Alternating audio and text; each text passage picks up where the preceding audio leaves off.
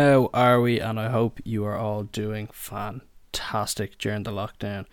Now, today's episode we're going to be doing something a little different. I say we, just me, because we can't have anybody here. I'm going to be breaking down the movie The Wolfpack. So, if any of this is not your taste, you don't want to listen to me breaking down, and what I can say is one of the best documentaries, maybe one of the darkest docu-films I've ever watched. I felt pretty compelled to do a little breakdown and kind of spread it to all you people. And if, say, you immediately switch off and you don't really like it, hit me up. I'm going to be putting up a poll later in the week to see if you rather just go back to the random show talking, or you just want to hear me, stick on a subject of, whatever.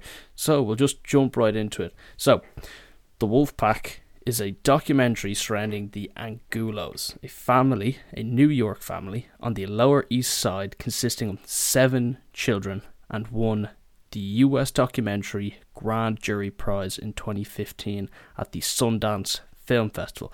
Now, for any of you that don't know what that is, it's a big fucking deal. That's what it is. So essentially means that they won, in the eyes of America, the best documentary in 2015.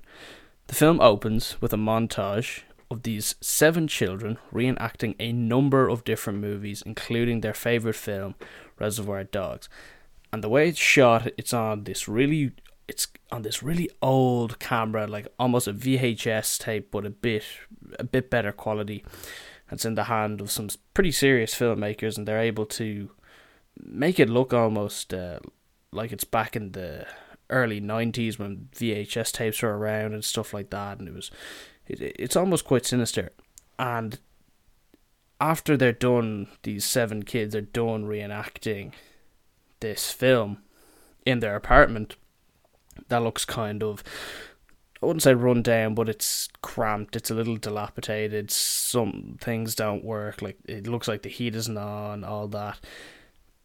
There's this really odd shot of this long corridor, and if any of you's watched this film, or have watched it, or only, are going to watch it, you'll know exactly what I'm talking about. And it's this really just strange shot down to a door which seems to lead to the outside world, and it's obviously meant to be shot that way because we soon learn that these children have been forced to stay in their 4-bedroom apartment for over 15 years with minimal outside interaction, and over the course of one of those years they never went outside at all.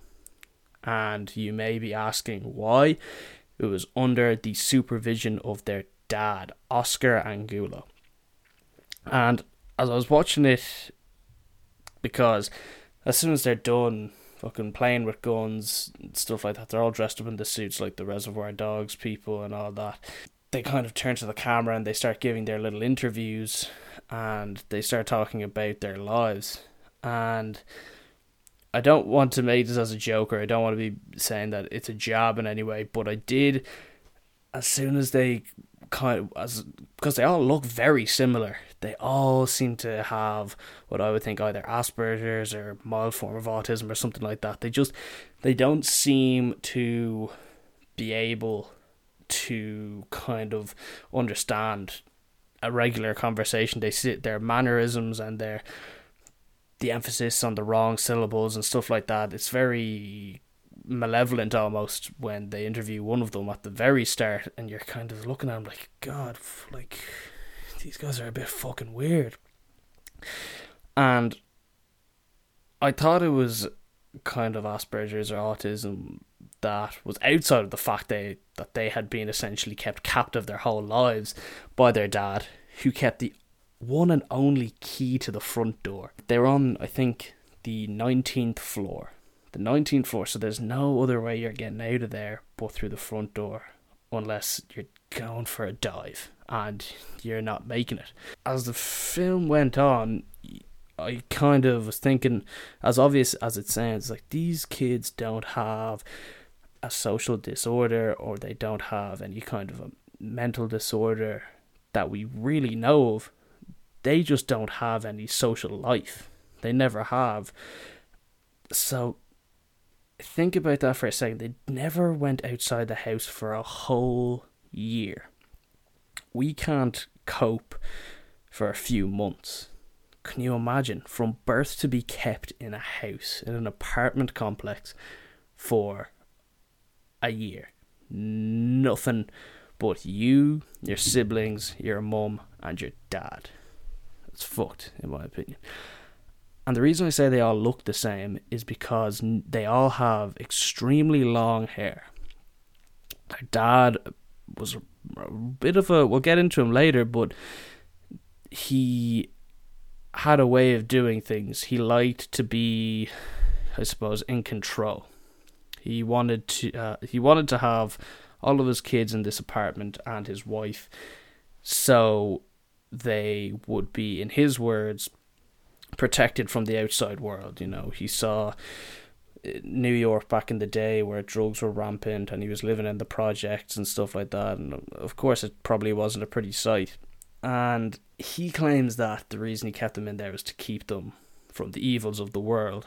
But you start to think, if he really cared about them, why would he have essentially trapped them in a terrible apartment that's already too small for them? They never go to school. They go to nowhere. They are homeschooled. The dad took that one and only key with him everywhere he went. He opened up the door, locked the door, double latched it, got groceries, came back. I was thinking to myself when I first, because you see how many of them, and they're all kind of glued to this screen, no bigger than the laptop that's in front of me. It's a TV with the big fat end on the back of it before the flat screen days. And you would think that they'd be itching to leave, they'd be kicking up a fuss. The thing is, they looked perfectly content in watching whatever was on screen. And it was maybe what was on screen was what was keeping them there in the first place, and it was movies. They all say that their dad constantly brought home tons and tons of either VHSs or DVDs back in the day. You know, a big one for them, as I said, was Reservoir Dogs, Pulp Fiction, The Dark Knight is a huge one for them that they all loved. And they learned what the outside world was through movies. Their love of film essentially made an escape from their pretty stark reality and learned the ways of the world through the silver screen, in their minds.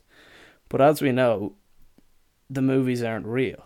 But they learned, like, they interview them and they say, like, oh, what have you learned from this movie? It's like, oh, they learn what school is like, what a river is.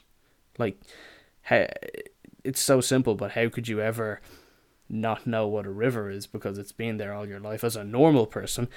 But these kids, they were in their fucking house for God knows how long. And I was thinking to myself, God, these like 16, 17-year-olds, God, they don't even know what it's like outside. However, because they looked so alike, and because they really don't act like the age they are, because they have no real social understanding, their maturity gets pretty, shall we say, warped and jaded.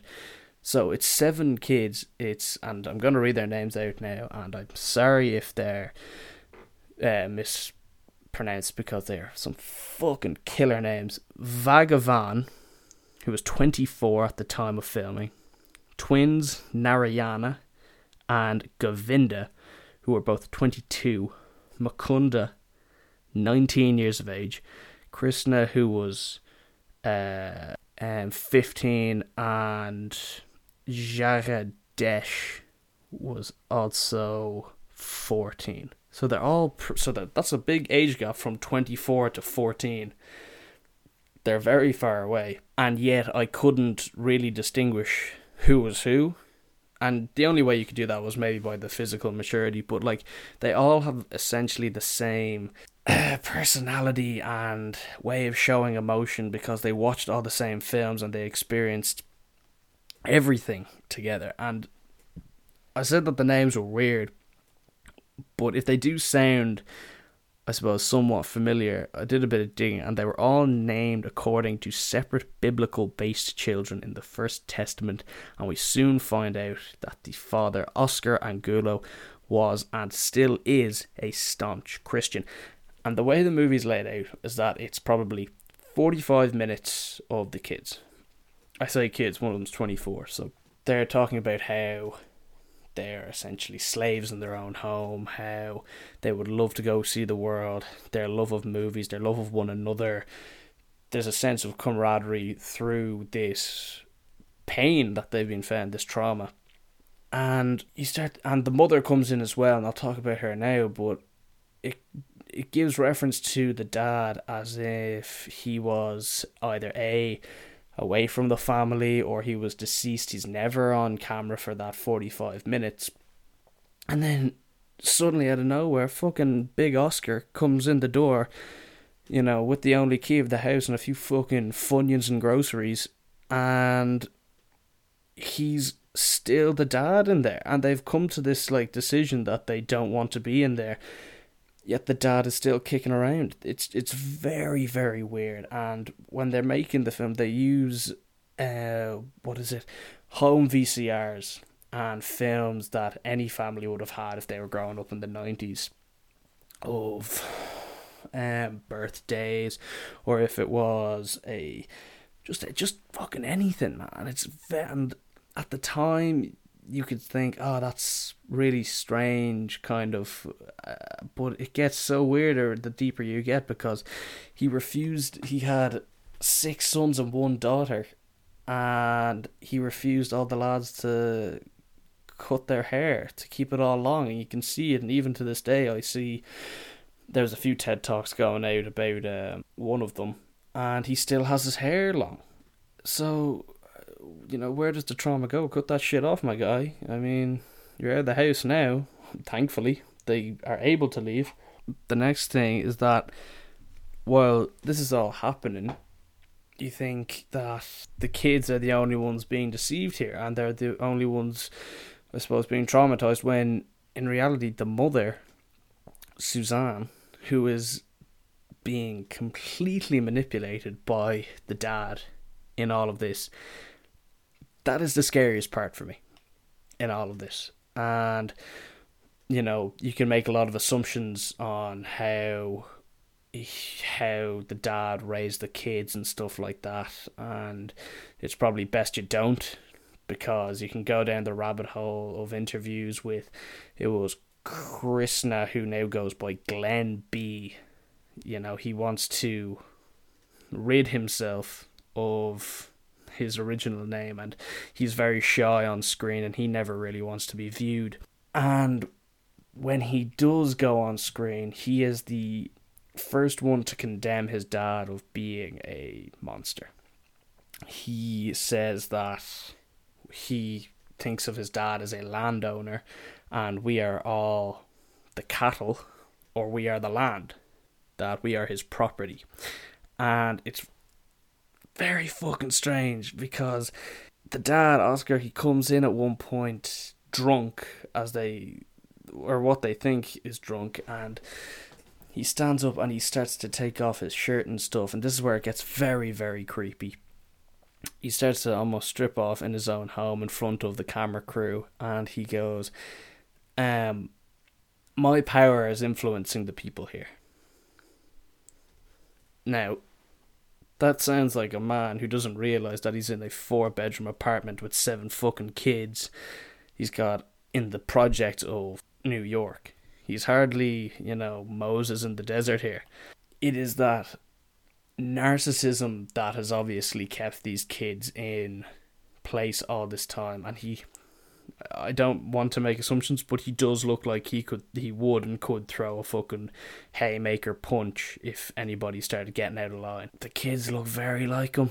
The kids look exactly fucking like him. They show pictures side by sides of when each of them were young, and they're almost identical. I'm sure that's the worst thing you can do, is to start looking like the person that you hate the most. And they really fucking do hate them the most, but the person that they love the most is the mum.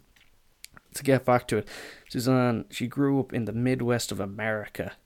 And if anybody knows about that, it's farming country. Not much goes on. It was said that she was a kind of a free bird, almost a hippie back in the day, back in the 70s and 80s. She left and went to South America on a trip where she met Oscar. And it was all fucking roses that, from there on in. And it's because she didn't speak any English when he met her, yet they got married, and it starts to beg the question, is she a bit loopy? And was she in the right sound body and mind when she was married and stuff like that? Because on camera, she's as mad as a fucking hat. She's crying on a dime.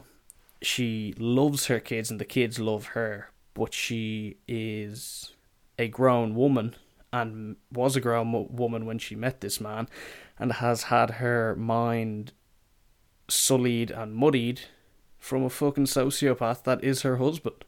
He has convinced her to have 7 kids and stay in this fucking dark apartment where he is God, where his word is law. And it's very fucking strange. I keep saying it. I'm not doing it justice, but you do have to watch it. It is tough to watch because the way the kids, back to the kids again. I say they're kids, but fuck, like some of them, half of them are in their bleeding 20s at this point, and the best way I can describe their personalities is, remember when you were a kid and you had the luxury of going to the movies wherever you were growing up, and you would see a movie, and because you were a fucking kid, you thought every movie was deadly, whatever it was, Pirates of the Caribbean 2, Transformers, whatever it was. But you start, after that movie ends, that you just watched, as a kid, your mind is like a sponge, taking in all the cool stuff, and your serotonin is going off the fucking charts. And you start to almost, take in that character and be like, oh, this is my new personality. I'm going to be exactly like Captain Jack Sparrow. And I'm going to be, this hero from now on. And after a few days or so, you probably break that habit and go back to a normal, kid and have normal emotions, because probably people keep you in check and stuff like that. But they have nobody to keep them in check. So they take all of this in, and instead of it being pushed out, it just keeps going in and in and in, and they have no real education. None of them went to college, none of them went to school. They can't act like they've ever had a real conversation with anybody, because they probably haven't, except for themselves, and that's essentially pouring fucking water into a barrel. It's not going anywhere. Whatever one of them takes in, the other fucking 6 are also going to take that in as well. It's really strange. And there is an instant that they look back on where Mukunda, who I believe was 16 or something at the time, 3 years ago, he realised that the door was unlocked, and he said, I'm getting out of here. And not getting out of here as in, I'm fucking breaking out and I'm never coming back. He was like, I'm just gonna, leave 20 minutes in and out. Perfect. Dad's gonna be gone for like an hour or so. It'll be fine. So he leaves, but he doesn't just leave. Because his head is so fucking screwed up by this world that he's been living in, he says, oh, I know what'll be a good idea. I'll take my papier-mâché Michael Myers mask that I made for a reenactment of that we did fucking last Halloween, and I'll go out in it, because then nobody will notice me. He was so scared that he would be noticed by his dad that he put on a papier-mâché Michael Myers mask and walked himself out the streets of New York. And, at that point, Oscar, you might have been fucking onto something, buddy, because they're maybe too far gone now. If that's the normal shit that's going through their head, maybe keep him in there a little longer. No, I don't mean that, obviously, but goes out, has the mask on, walks through town. In all fairness, New York is it's a weird place, God knows what would be going on. Probably nobody noticed you in the first place. He goes into 7-Eleven. He looks around. Obviously doesn't have any money because he's fucking dirt poor. Leaves. He has a great time. He looks at a few neon signs. It's all great.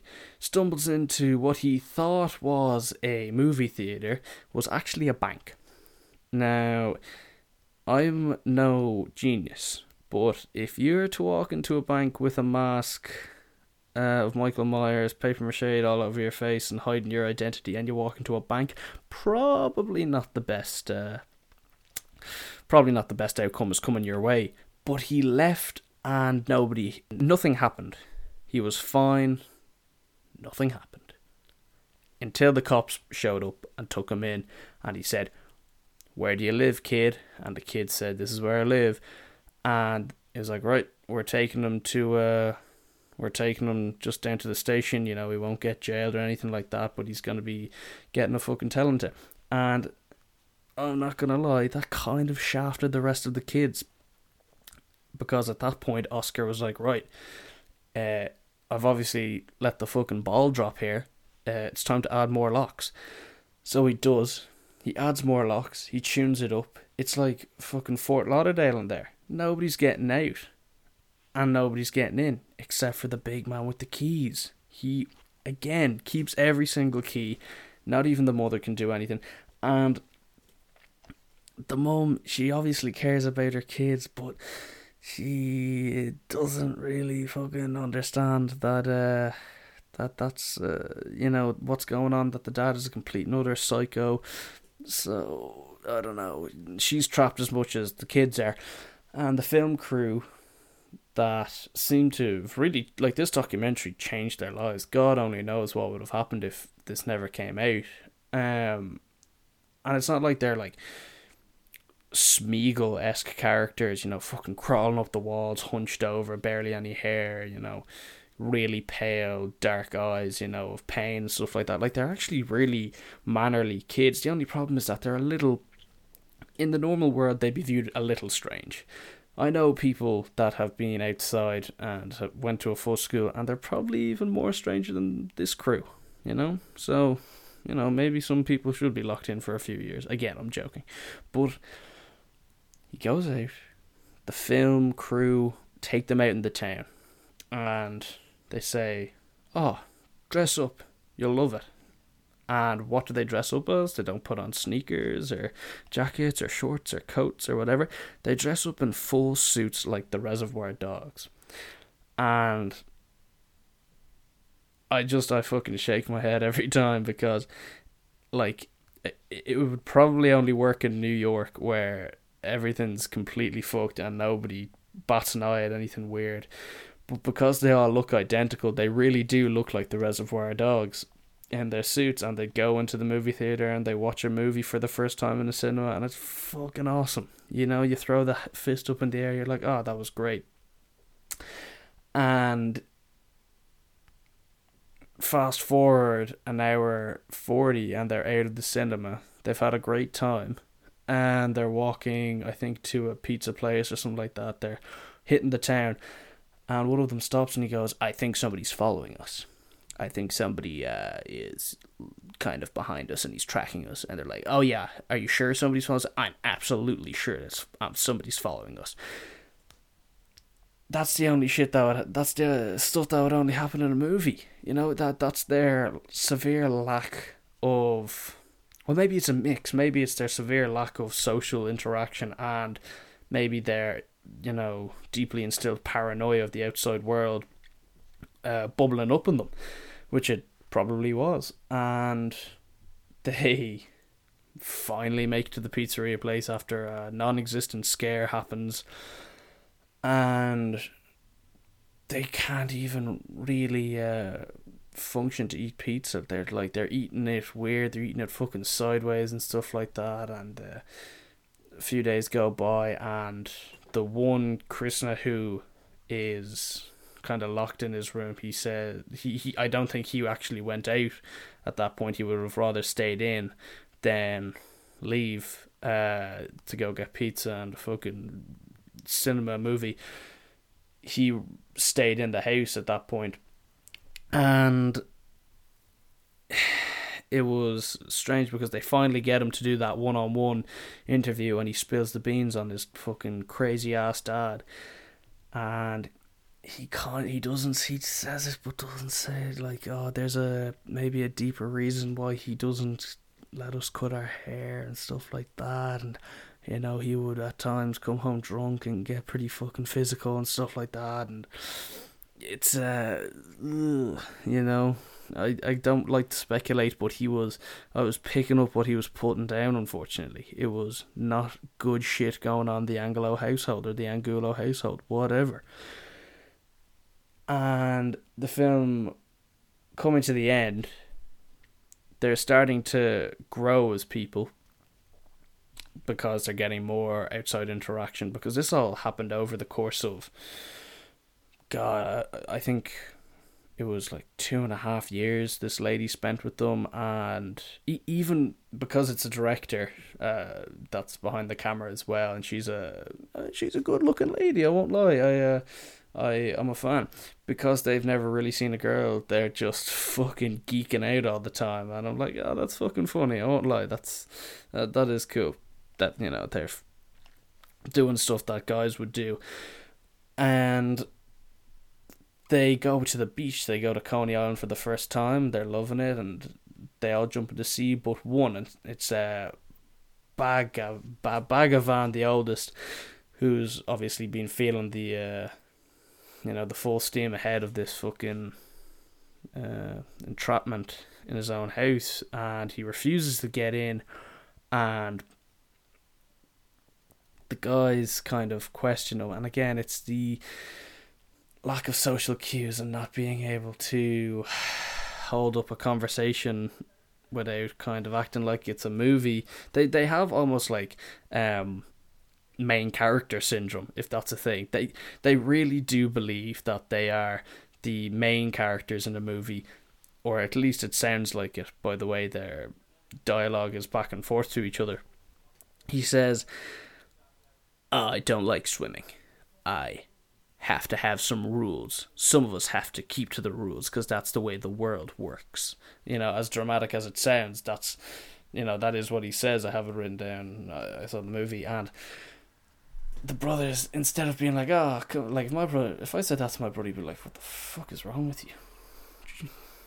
Are you smoking fucking crack? And it's like, but instead, they're like, oh, come on, man, why do you have so many rules, man? You gotta break some of that stuff sometime. We're finally free. And we're out here, man. We're doing it. This is our world to take, man. And he says, no, I have to stick to my rules. Which he does, and he doesn't get into the fucking sea. And to be honest, I wouldn't be getting in that nasty ass looking sea anyways. Look fucking disgusting. Fucking seaweed everywhere, probably a few hypodermic needles, swimming about. It's getting to an end. The mother is falling apart at the seams. She is not particularly happy that her husband is going in one direction and trying to keep them all in the house, and she's maybe also not too happy that they're leaving the house in the first place. She wants the freedom for her kids, yet wants to keep the husband happy as well, which I can understand, and that's a tough battle to take. And they really do love their mum, and even though she's a bit of a psycho, that's a thing you see with a lot of people with abused mum, especially when it comes to mums. If they're abusing their kid, a lot of the time the kid will still go back to the mum because it's a deep emotional and biological thing that they have to stick together and stick up for one another. And the kids, they don't want to leave, and they do want to leave, and they eventually move out through cash that they have found somewhere, I have no idea where, and it ends with the kid that doesn't want to be put on camera, Krishna, who moves out at fucking 19 in New York. I mean, that's pretty ballsy. He says at the very end, his dad thought that they were the kids that couldn't, and now they are the kids that could, which is a lovely, it's a lovely ending to a pretty stark movie. And I'm not doing it justice by just describing it. I'm doing my best to bring you through the whole journey of this movie, but you're gonna have to do it. The Wolfpack, man, fucking great movie, or great documentary, I suppose. And just to round it off, if they did have the chance to go to a normal school, and even when asked about it, it's like, oh, would you ever want to go to a normal school? They say, no, we'd never want to do that, because then our mum wouldn't get the homeschool benefit, which is a thing they have in the States. And for 7 kids, that's a fucking hefty amount. So, maybe it's all a ploy from Big Oscar, who's saying, listen, I can't really make too much money. You're a woman, and you're doing sweet fuck all. Somebody has to mind these kids. We're gonna have to start making a bit of fucking cash off these little mouths that we have to feed.